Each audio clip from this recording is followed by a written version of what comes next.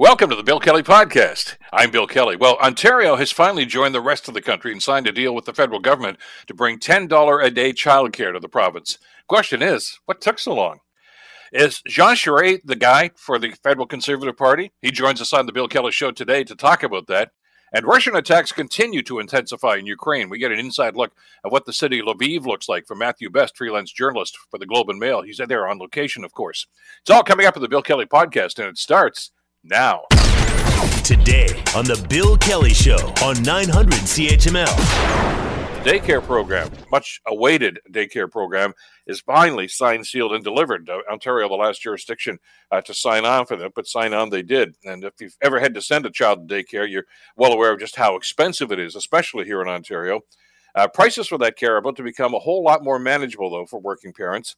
That's after the deal was signed yesterday between the province and the feds. Global's Sandy Salerno has details. If you have a child that is 5 years old and under and in childcare right now, Premier Ford says you can expect to start paying lower fees for their care really soon. This deal will immediately reduce the cost of childcare in Ontario and provide refunds retroactive to April 1st. The 25% reduction in fees kicks in next month, and by the end of the year, you can tack on another 25% in savings.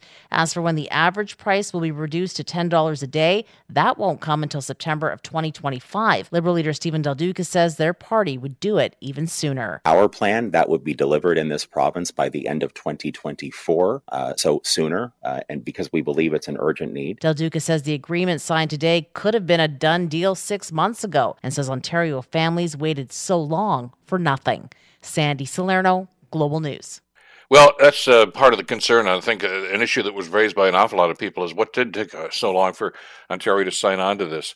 There's a lot of upside here to what they announced yesterday, of course. And we've talked to parents, I don't know how many times on this program, a number of segments we've done, and they're concerned about what was going to happen going forward. And Ontario did have, before yesterday anyway, some of the highest daycare rates anywhere in the country. But that's going to change as a result of the announcements yesterday. And to address some of those concerns and to tell us what's going to be happening going forward, pleased to welcome to the program Ontario Education Minister Stephen Lecce. Minister Lecce, of course, was at the meeting, the announcement yesterday at the Brampton YMCA where they made the announcement. Minister, good to have you back on the program. Thanks for joining us today. Thanks, Bill. It's great to be back. Right off the top, I know you've heard this 1,000 times, but let's address the issue that a lot of people were raising. What took so long for this deal to come forward between the feds and the province of Ontario? Well, look, we are grateful and proud to deliver what no former government, particularly the Liberals, who saw a 400% increase in childcare happen over their tenure. We're actually proud to deliver what no government could, which is affordable childcare that cuts rates immediately. The fact is, the deal that we signed yesterday wasn't really on the table until over the last few days with the federal government. The main elements agreed to really only a few weeks earlier, and that includes another year of commitment and more funding. We originally had a $10.2 billion deal for 5 years. As you know, Bill, we delivered a $13.2 billion deal over 6 years. We were able to ensure maximum flexibility, moving the dollars year over year. We have 100% carryover, meaning we have 100% flexibility to do that. We didn't have that originally. And finally, the program is designed, at least from the federal perspective, for nonprofit childcare. I just believe we should not be ideological. We have to fight to ensure that for the 30% of our childcare operators that are for-profit, they shouldn't be left behind. Why should those parents pay astronomical fees? We can support all parents, and that's exactly what we've done. We've protected those families, nonprofit and for-profit. So, look, it took time. We landed a better deal for the people of Ontario, billions of dollars more, an additional year of investment that no province has. And we're going to provide immediate relief, Bill. We're not, some provinces may have signed a deal 6 months ago, but they're still figuring out how they're going to implement it. They struck these implementation committees. It's a whole bureaucracy. 6-9 months later, they haven't done much. We are, in our program, it's baked in starting now, immediately. We're already asking operators, do you want in? And we're going to allow them in and allow the funds and the savings to flow immediately with a rebate starting in April, 25% on average up front, and then 50% by Christmas of this year on average. So it's going to make a difference. We're talking about $6,000 on average of savings for working people in Hamilton and across Ontario. So it's just good news. Are you comfortable with the deal, though, Minister? When you and I have talked about this in the past, I know one of the concerns that you were consistently raising was how long this deal was going to last, the longevity of it, and you're concerned that some future government may, in fact, say, "Okay, this isn't working. We're pulling the plug on this." You wanted that sustainability and that comfort level. Have you got it? Well, I think we've incrementally achieved more of it, because what we don't want, to your point, and to my previous position, my current position is, all this funding for 5 years and then it stops abruptly. Now, the federal government has said that, worry not, we're going to continue to flow those dollars. But we want that in writing. For when it comes to signing a deal on behalf of the Ontario taxpayer, we have to make sure we're signing a deal that it could endure the test of time. And so we have delivered an additional year, $2.9 billion more dollars for that year. And we have really, I think, started the conversation with the federal government to bake it into their fiscal framework, make sure that their long-term budget has money provisioned so that we continue to make childcare affordable and we do not see a spike in fees. This is going to cut fees immediately. It gradually will reduce down to $10 on average by year 2025. And I think that's an important outcome for young families. Inflation's rising, the cost of living's rising. What can we do today that can make life a bit easier for a young parent? And I will say, Bill, for a lot of women particularly, but for many parents in general, it became so cost prohibitive under the former Liberals to afford childcare that many of them left the job market altogether. Just think about how crazy that is. We have people who thought ultimately it was cheaper to stay home than go to work and send their kid to daycare. That is ridiculous. And so we have now said, particularly to the women on the left, this is a huge opportunity for job creation to support our recovery and to put some money in the bank for these people. So I think it's for a variety of reasons, it's a good outcome, it's a better deal, and it's one that I think we can absolutely say to Canadians, to Ontarians particularly, that we've achieved our mandate on behalf of the people of Ontario to extract the best possible deal for them. There's another element to this that I know many parents that I talked to over the program over the last number of years, Minister, have expressed concern about, and that, of course, is availability of spaces. Yeah. I think you referenced the story a little while ago, but I mean, you've had people contact you, as I have, that said, look, we had to put our name in for a space before our child was even born. We're still, expecting, but it's that much of a wait time. The big push here for so many parents now is the fact that this is also supposed to lead to the creation of new spaces for them. How is that going to happen, and how soon can you attain that number that's talked about here in the legislation?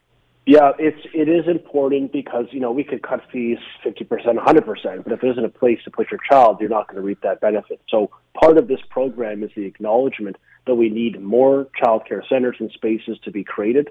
Licensed childcare, licensed home care are both eligible. So 86,000 spaces are funded. We're operating those dollars. We've provided that in this agreement. We're going to see systematic growth over every single year of this agreement till 2026 when we get to build them all, fund them all, and open them all. So you're going to see openings and growth every single year. It really picks up the last 3 years of this program. And ultimately, we have a 3-year review built in. That's something we negotiated in Ontario to protect taxpayers, to say, look, we need a 3-year review of the program, sort of at the halfway point, to take stock of, do we have enough spaces and do we have enough funds from the federal government to continue to achieve $10 given the rising costs of inflation? So that's something we were able to secure in our program. And if we think we need more spaces or we need more funds or both from the federal government, I assure you, we will stand ready to continue to make the case to them that they need to step up to provide those long-term investments to get to $10. And I think they know that that's coming because we put it into our program. Because what we don't want is having to make a choice of reducing the spaces or increasing the fees. That's not acceptable in Ontario. Our government and our Premier believes we should be, on a matter of equity, paying the same fees to the extent possible for the provinces and families east and west of us. So we have that built in. It's a protection for the taxpayer. And I think it'll accompany the other objective of affordability. We're just going to see immediate savings, 25% now in the coming immediate term on average, 50% by Christmas, and then $10 on average by year 2025. All right, let's get to the other side of the financial ledger here, and that's compensation for those spaces and those jobs that you are creating. And I certainly have heard from a number of people that have left this industry as daycare because they said, look, we're just not making enough money. We can't pay groceries, we can't make ends meet. Right. How do you address that? It's great to know that it's going to be affordable for parents, but you want people that are looking after those kids to be properly compensated too. How does that get addressed here? Yeah, and look, I've got to say, we didn't close childcare through the pandemic. They stayed open. These folks worked right through, and I do want to acknowledge that because they worked very hard, and I know they care about the kids. So thank you to the early childhood educators and childcare staff listening today. We're going to be hiring 14,000 more of them to staff the 86,000 spaces were created. So how do we retain the workforce? To your question, how do we incent more people to step forward? We're doing that by increasing the wages, a minimum wage of $18 for an ECE, $20 for an EC supervisor, and a $1 per hour increase per year up to $25 will happen. So every year there'll be an increase of $1 reaching to $25 at the peak. That will help make the wages more competitive. Keep in mind, most of our staff, about 75%, we believe, are making already more than $18, but this is going to help create a level playing field. It's going to help increase the wages of that minority of staff that aren't making enough. And I think it's going to help create a value proposition, help to encourage more young people and individuals to enter into these careers, knowing that they are in a place that has the money for the wages, has the compensation there that's competitive, and also has investments made to keep the center safe. I mean, we're putting 9,000 more HEPA units in these centers. We provide N95s and high-quality PPE, the only province to do that. So we're doing a whole bunch to really reduce risk and make these workplaces as safe and comfortable as possible for the kids, of course, and as well for the staff. Are you comfortable that you can roll this out efficiently? I know that when we talked to Minister Gould about this a couple of weeks ago, she was talking about the game plan, essentially. How does Ontario going to move forward and incorporate this? I understand from the announcement that you were talking about yesterday that current operations are going to be grandfathered into this program. Is that correct? Say that one more time. The existing facilities are going to be grandfathered into this program. Certainly, any childcare center in Ontario that's open today, they can choose to enter into this program. They have till September to do so, and we think that's an important choice that they'll make. They're going to do so quickly based on the experience of some other provinces. We already have a massive amount of interest today and yesterday of how do we sign up.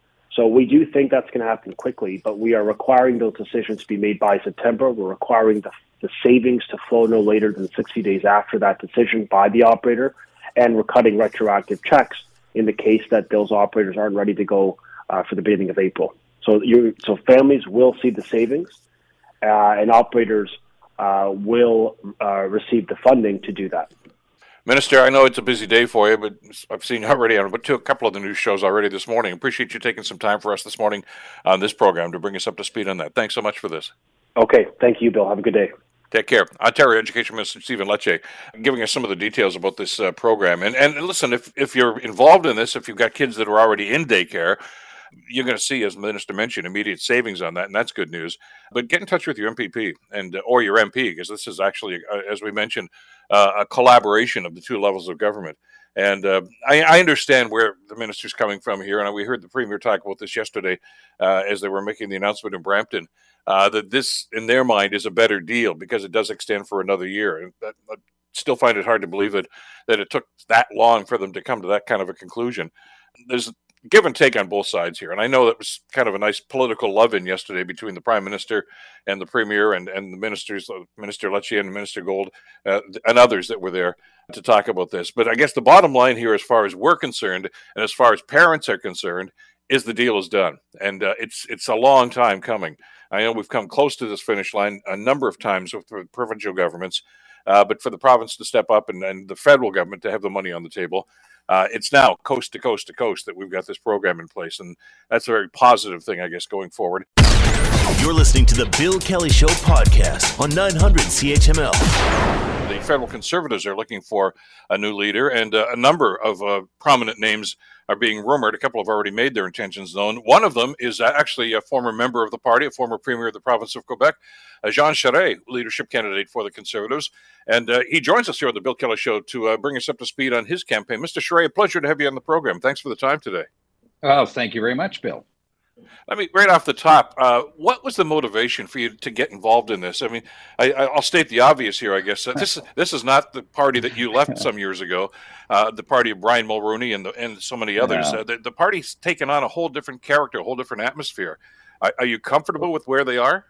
Well, very much so. And Bill, let me start first with the party by just stating the obvious. A political party is a living institution. It evolves through time and through the different leaders, including Mr. Scheer, including Mr. O'Toole, and of course, Stephen Harper, who was a very solid, competent prime minister for Canada, ran the economy very well. And so the new leader takes the party as is. We're not going back in time.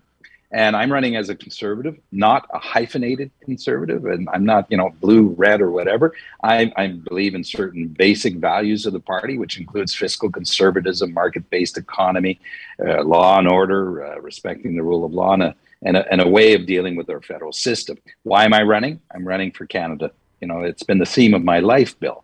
Whether the referendum of 95 or going to Quebec to push back on the referendum that the separatists wanted to present again in 1998. It's been the common theme of my whole life. And being a citizen of this country, Bill, is like winning the lottery.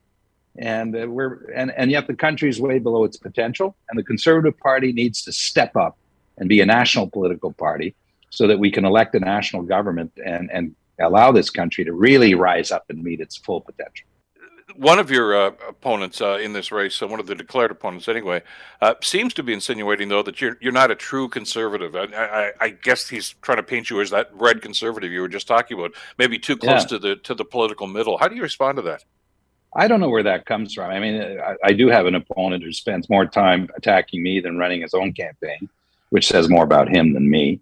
And, to say that would mean that you'd have to totally misrepresent my whole political career. I went to Quebec, for example, to lead a coalition of Federalists to fight back the separatist threat. And I had, at that time, Preston Manning and Stephen Harper were among those edging me on to go there.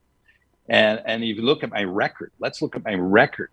When the Liberals left in Quebec, left power, we left an $8 billion surplus to Mr. Legault and a higher credit rating in Quebec than Ontario, Bill.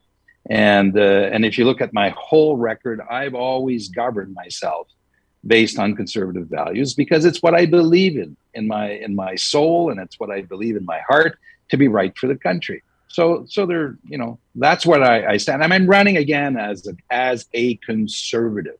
I'm not trying to qualify every conservative I cross during this campaign to categorize them. I mean, aren't we done with that? I mean, we've all had enough of this identity politics. Why don't we all just be conservatives based on conservative values? That's where I stand. Well, there's a political reality here, though, isn't there? That I suppose that Mr. Poilievre is leaning towards here.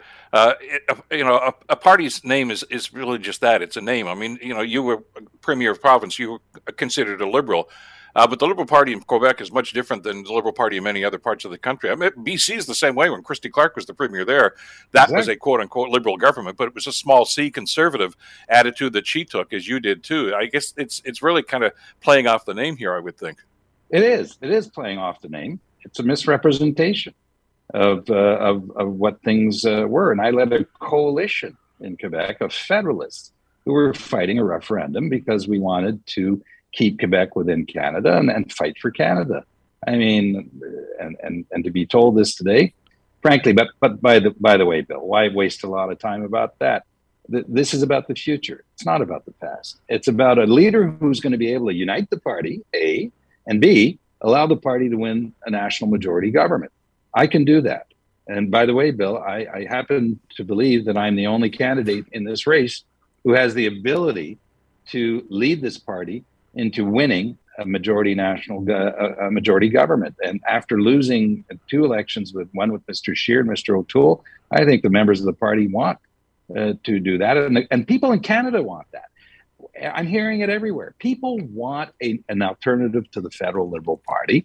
And they know the choice that we're going to make is pretty important. Either we're going to go down the path of wedge politics and this American style politics, or we're going to be Canadians and continue to have the kind of Canadian leadership we want for the country. That's what I stand for. So how do you bring the party to that? It's a laudable goal, and I agree. I've talked to a number of people in your party that are yearning for the time when this can be a national party again. They feel as if it's maybe a little bit too Western centric at this stage. You mentioned the last two elections. The Conservatives seem to have an awful lot of trouble winning in urban centers. Maybe it's because of policy, I guess, but it has not bode well for them in the last couple of elections. How do you rectify that? Well, the party being a living institution, the leader will shape with the members and with the caucus what the next the platform will be. And there's a few key issues that we have to get right on for people who live in the GTA, for example. One of them is on immigration. I mean, in 2015, and Mr. Poilievre was part of that, the party crashed badly on the immigration policies they proposed on the NICAB and this hotline, and gave the impression to new Canadians that, we're watching you, as opposed to saying to new Canadians, you know what, you are a member of the family. We're absolutely delighted that you are here in Canada to build this country as our ancestors were. And my policies will speak to that. I want us to be able as a country to attract talent from all over the world, but we also need to recognize their qualifications. We need to integrate them into a job and languages. And it's a very positive outlook. In fact, Bill, we are extremely lucky as a country to have a number of people who come here to make their lives, and we need them. So that's the way. And so in the urban ridings like the GTA, you need a leader who's able to express that and has a track record of supporting that. The other area will be on climate. And we don't need a slogan on climate policy. What we need is a comprehensive approach that is smart, that allows us to support carbon capture and storage and small modular reactors and biofuels and hydrogen, whether green or blue, and to do the things that are smart for our economy. And yes, have a price on carbon, but doesn't discriminate against rural Canadians, isn't a wealth transfer tax, and something that is flexible enough so that you avoid what Mr. Trudeau is going to do in a few days from now when he increases the carbon tax that he imposed, which doesn't make sense, Bill. I mean, with inflation now and the war in Ukraine, I mean, he should be, I think, sensitive enough to say, I'm not going to increase the carbon tax. He won't do that. But we need a party that needs to get these issues right. And if we do, then people in urban centers, including the GTA, including the area that you're from, are going to give us a real hearing, and we'll win. But you've seen the reality here, and I'll go back to I guess the mindset of an awful lot of people in the current Conservative Party.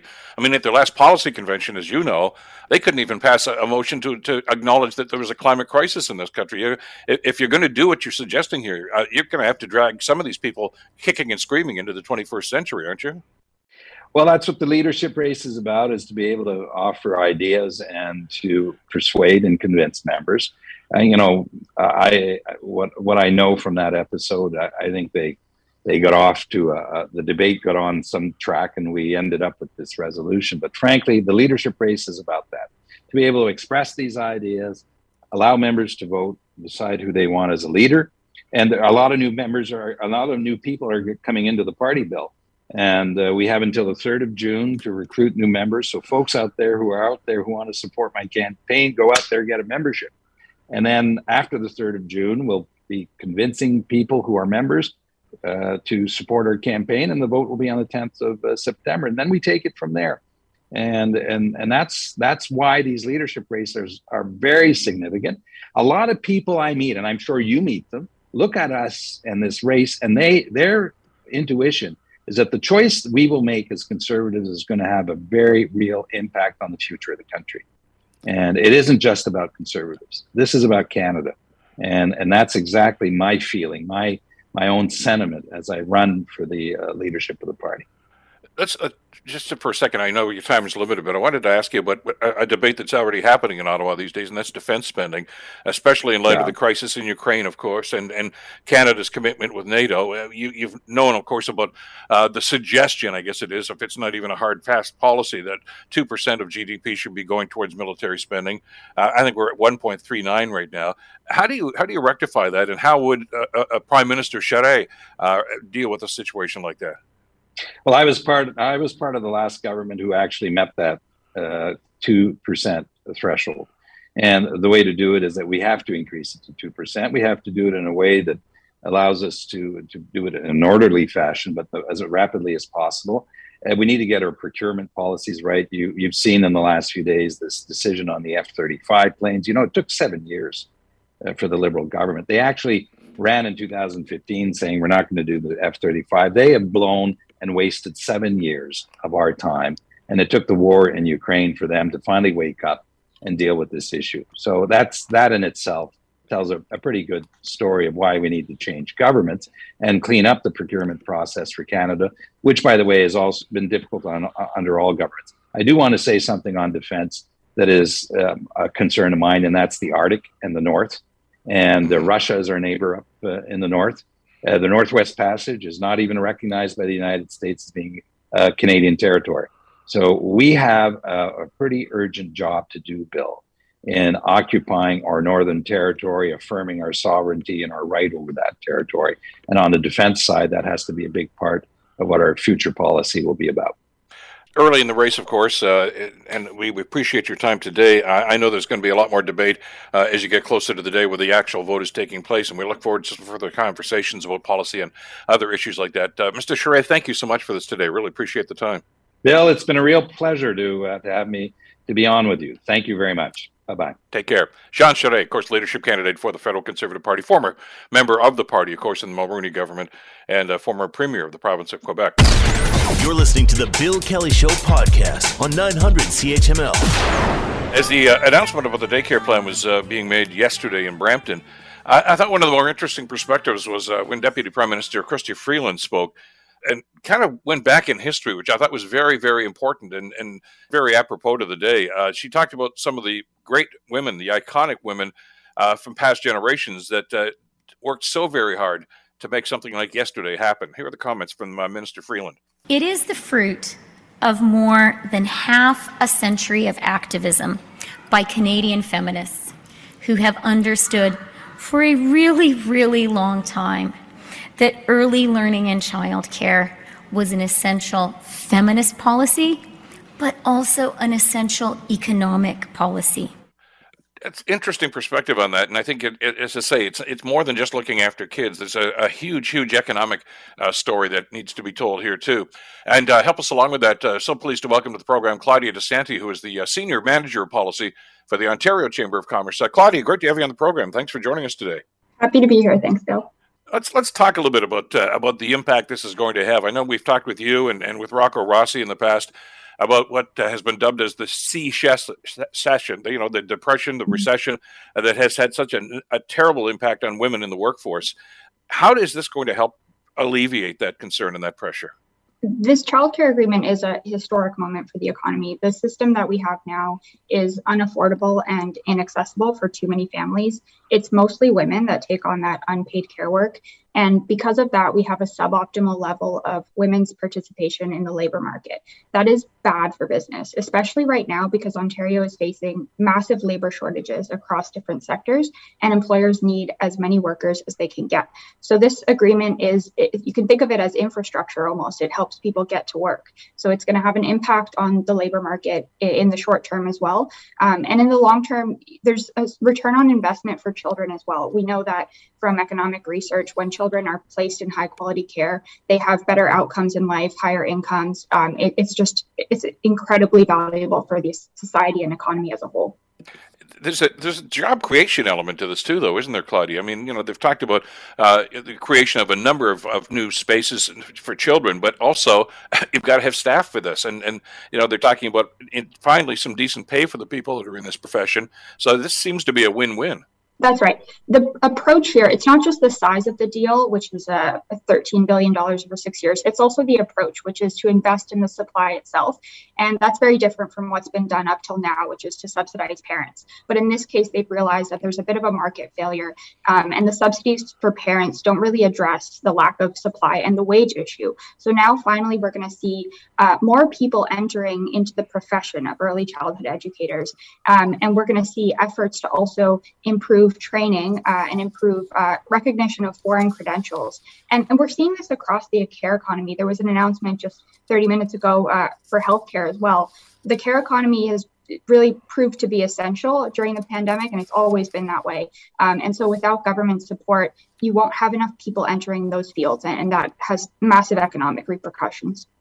So this is, as I say, is going to be a job creator, but it's also going to alleviate an awful lot of pressure and bring women back into the workforce right now too, which is something that you at the chamber have been preaching about for quite some time. And I'm glad you brought those other issues up too, because it's an all-inclusive thing. There are so many different tangents and sidebar issues to this policy. It's not just about getting women back in the workforce and giving proper child care and attention that it deserves in situations like this. But it also addresses, as you mentioned, immigration and so many other different things, and recognizing the talents, I guess, of these people that want to come into this country. Couldn't happen at a better time right now, could it?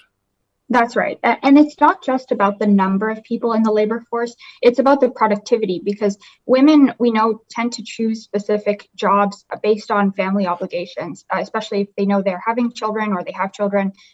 It shouldn't be a barrier for choosing which career path they are best suited for. So we know that when they have access in other countries to high quality care, they're able to enter into careers that are most suited to their skill sets. And so it's not just more people in the labor market, but it's higher productivity overall. And as you mentioned, the timing is really critical right now, because sectors like the skilled trades, like science, technology, engineering, math, are facing big shortages, and especially shortages of women. It's predominantly men in those sectors. So this will really, really help address those shortages.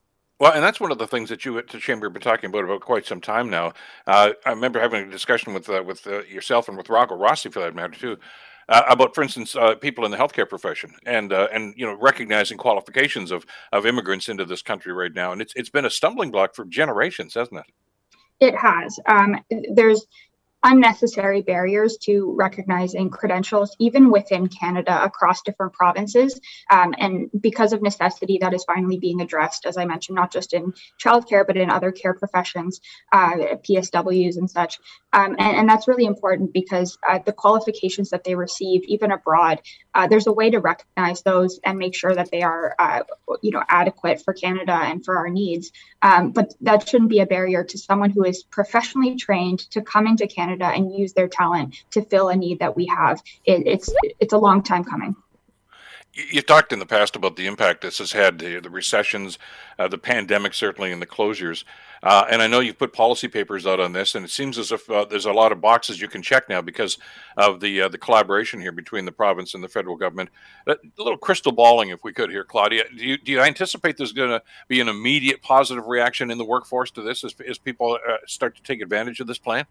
I do think there will. We've been tracking job numbers over the pandemic, and every time schools reopened, there was a spike in women's labor force participation. So immediately, as soon as restrictions were lifted on schools, women were able to rejoin the labor market. So this will really have a big impact. The other thing I'll mention too is that in other provinces where they signed agreements sooner, families were seeing checks in the mail very quickly. And in Ontario, we are being told that parents should expect checks as early as May. So it's not just for labor force participation, but also a little bit of relief to their wallets, which, as we know, with inflation right now, will be important for them, and I think important for spending and for generally for the economy. So we're happy to see that the benefits will be seen quite soon.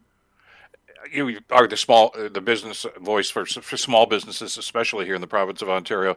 I would think this policy is going to be a huge benefit to small business folks who are really feeling the pinch, of course, of that labor shortage. That's right. I can't tell you how often childcare comes up as one of the things that a small business owner would like to see, because they don't have capacity to provide that to their staff. They would love to, but margins are very tight.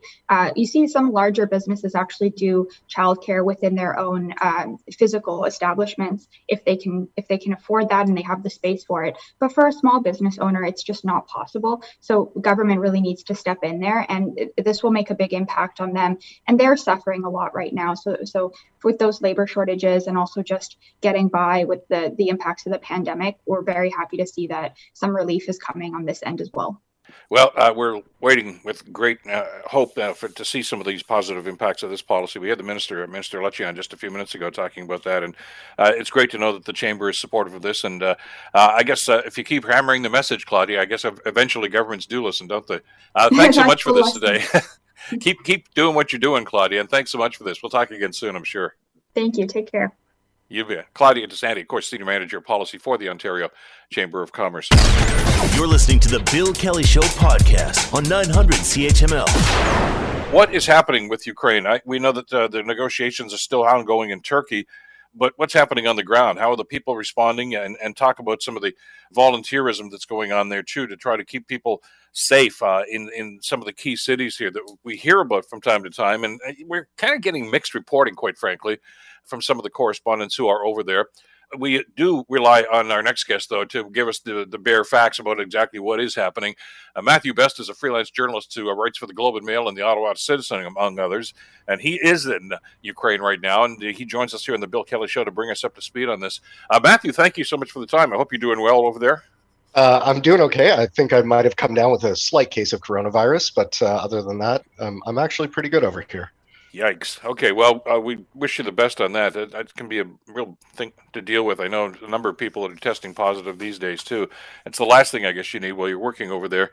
Let me ask you, I want to get right to the heart of this question here, because you watch, for instance, CNN, and you get one perspective on what's happening over there. You turn to another network, and there's a different perspective on this, especially when it comes to where you are in Lviv right now. That we know that there was an attack there yesterday. It's been the first time in a long time, I guess, that there was a missile attack there. What are you seeing, and what are you hearing? Right. So that was actually the missile attack on Saturday. That had been a precision munition that had hit a fuel dump to the east of the city, basically. Fuel stored there, and Russians, I guess, want to attack the logistics.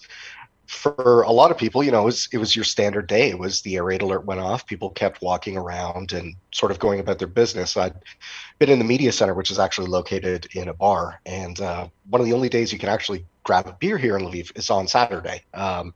So I went over to grab a beer, went down to the basement. They said, we don't serve it during the air raids. I went back upstairs and I saw black smoke on the horizon. And of course, that was from the strike. We had to hold back on that for a couple of hours. But when I saw the coverage later, a lot of it was sort of not really what I'd expect from the reality of the situation. Don Lemon was out there and he's in his full protective gear. I mean, I don't know if you remember this, Bill, but we saw Geraldo doing something very similar back in the Iraq war, where he would be quite far from danger and all dressed up to the nines like he was right in the thick of it. And Lviv is, I wouldn't say it's a safe city, but it's a safer city. And there's only been 2 strikes here. And that sort of, it makes good TV, right? Don Lemon's on CNN. He's in front of the cameras. It's good TV. It looks scary. It looks intimidating, but it really doesn't tell the truth of the situation. I mean, the stuff he's wearing is meant to protect him from gunfire. The Russians are nowhere near us. It's not going to do anything against a missile strike, and it's sure not going to do anything against fire. So when people are seeing those images over there in North America, and I think the US especially, but somewhat to Canada, it gives a very misleading image of what people are experiencing here. It's definitely it was an upsetting situation for a lot of people, just as a strike on the airport was. But it was nowhere near the over-dramatized level of danger that was being played up for TV. And that's the concern that I had as I watched some of this coverage. And I saw the Don Lemon piece, and the analogy with Geraldo, I think, is very apt in this situation.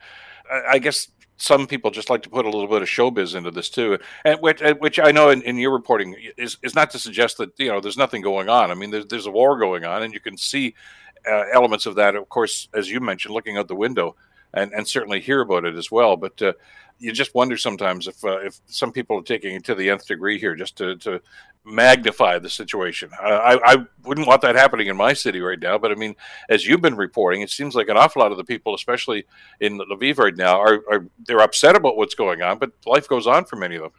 Absolutely. This is one of the safest places to be, as I mentioned.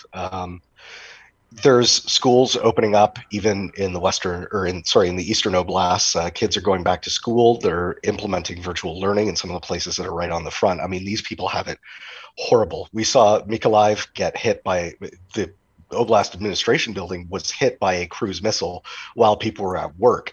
These people out there have it awful, and they're living in hell. And back here, we're living a comparatively cushy cushy life here in Lviv. And it's quite frustrating to see that sort of dichotomy of just what plays well for the cameras and what plays well for, the story.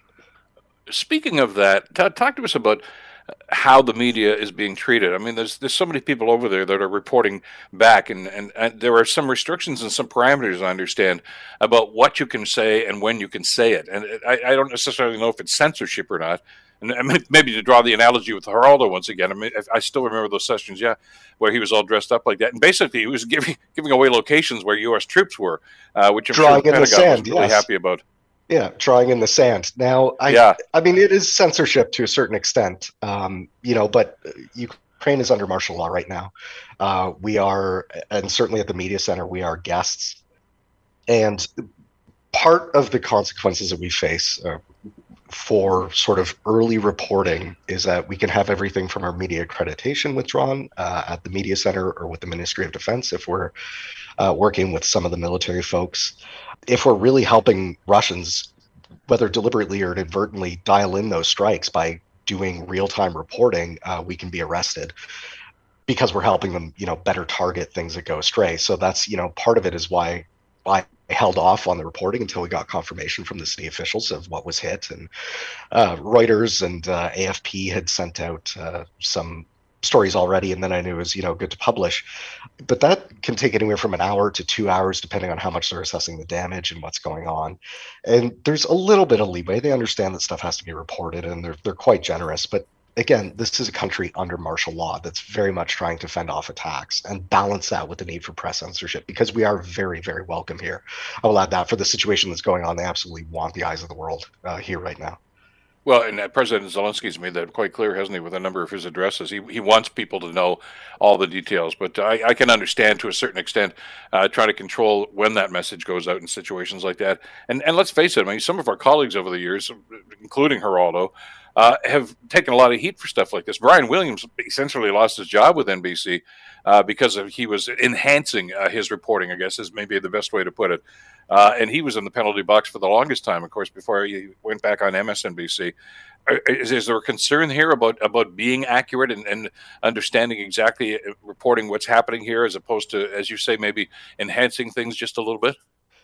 People are, quite concerned about that. People are in the media trying to be quite fair in their reporting. What we see with, Don Lemon or sometimes the other reports that come out of here is it's dramatization, but I wouldn't go so far as to say this is, photoshopping things into pictures or unconvincingly editing it. This is sort of the cable news cycle reality that we live in, where things really have to get attention to get ratings. And it's not yet crossed the line to people deliberately lying or, if they do make an error, not correcting it and trying to over defend it. So thankfully we haven't seen that yet. It could just be a matter of time. I certainly hope it isn't, but our industry does make mistakes. I can only hope that when it does inevitably happen, it's quickly corrected. Is there a concern here about what's happening in the negotiating table right now? I'm sure that I know a number of people have been reporting on this, but the word on the street right now, I mean, President Zelensky was expressing a concern, I guess, over the weekend that Ukraine may end up as a divided country, like, North Korea and South Korea, things of that nature, getting carved up essentially. What is this country going to look like coming out the other end, whenever that is going to happen? And are people concerned that this could be a leap backwards in time? It's definitely a concern. I mean, nobody that I've spoken to has ever said anything about accepting any level of concessions in terms of territorial sovereignty. That is, I know there's certainly concerns about balkanizing Ukraine over in the West, and concerns, I'm sure, in the level of government that there might be some necessary concession of allowing them to annex the region, as we very unfortunately saw with Crimea several years ago. But it's, in terms of what people are saying on the street, that's absolutely not something that's going to be accepted. They might accept a ceasefire coming up and allow, Russian forces to occupy those with the notion of eventually we're going to get them out. But I don't think from the Ukraine people's perspective that they would allow the Donbass to go the way of Crimea. How's the resolve of the people there? I mean, I still, you and I talked about this, I guess, a couple of weeks ago. His address to the Canadian Parliament and to the UK Parliament, basically channeling Winston Churchill: "We'll fight on the beaches, we'll fight in the streets, we will never surrender." Are they still feeling that way? I mean, since then, you've been reporting about, schools that have been obliterated, children that have been killed, people that basically are having their passports taken away and shipped off to Russia under the premise that, well, they're Russians anyway. Well, they're Ukrainians, but there they are. Are people saying enough is enough, or are they still behind the president in that resolve? The more we see of that kind of reports coming out, the more hardened the resolve becomes. These are very much a people that the harder you hit them, the more they want to stand up. People are frustrated. They do speak of being broken. They do speak of being incredibly sad. But those always animate a kind of anger that is a very dug-in, determined, we won't back down. I'll be broken, I'll be sad, but I'll still be standing here, is the mentality that comes out of the street constantly.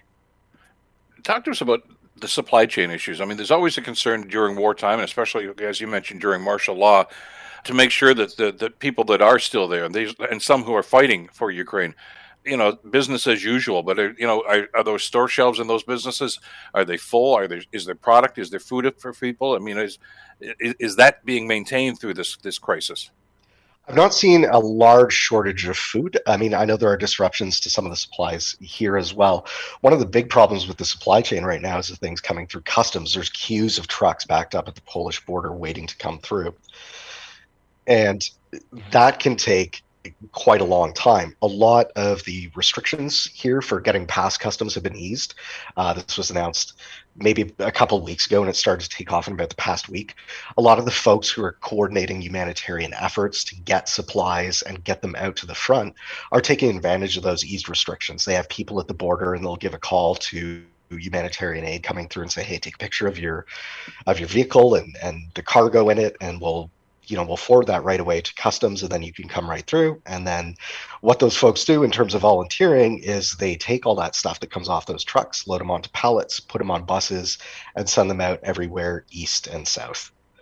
And that's the important thing. I mean, there isn't a day goes by back here where we don't see some local group in Hamilton or London or any other place, a church group or something else that are raising funds or trying to get something over there. But from your reporting, that stuff is getting over there, and it is getting to people. Because we've heard in the past, of course, where sometimes, in other parts of the world where there are hotspots and conflicts going on, it gets circumvented and it doesn't really get to the people that need it most. But it sounds as if they've maintained that supply chain.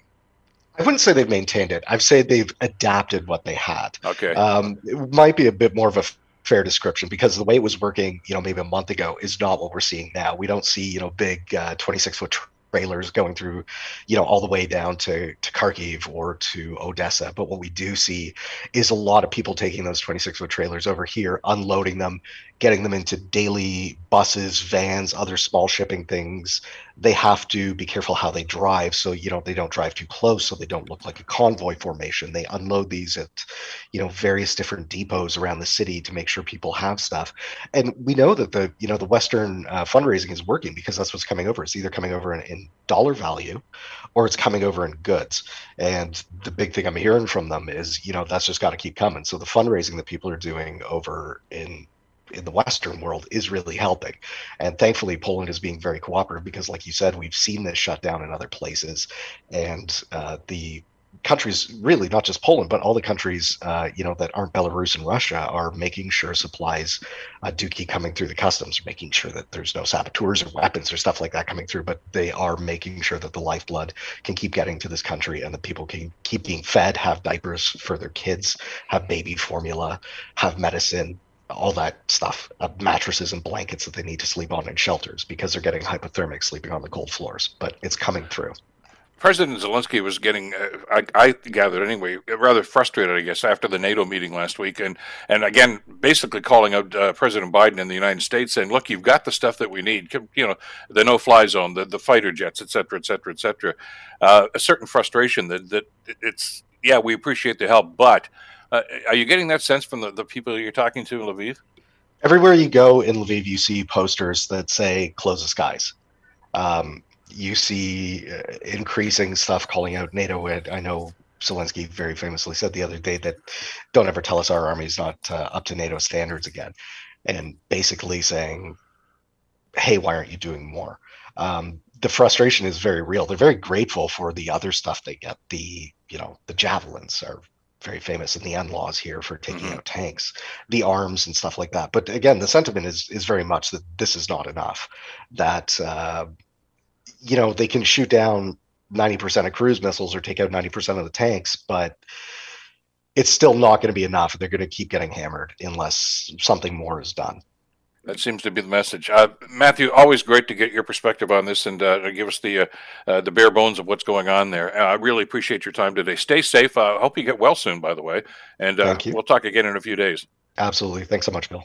Take care. Matthew Best, freelance journalist who is in Lviv in Ukraine, giving us the update on what's happening on the ground there. The Bill Kelly Show, weekdays from 9 to noon on 900 CHML. The Bill Kelly Podcast is available on Apple Podcast, Google Podcast, or wherever you get your podcasts from. You can also listen to The Bill Kelly Show weekdays from 9 till noon on 900 CHML. I'm Bill Kelly. Thanks again for listening. And don't forget to subscribe to the podcast. It's free, so you never miss an episode. And make sure that you rate and review.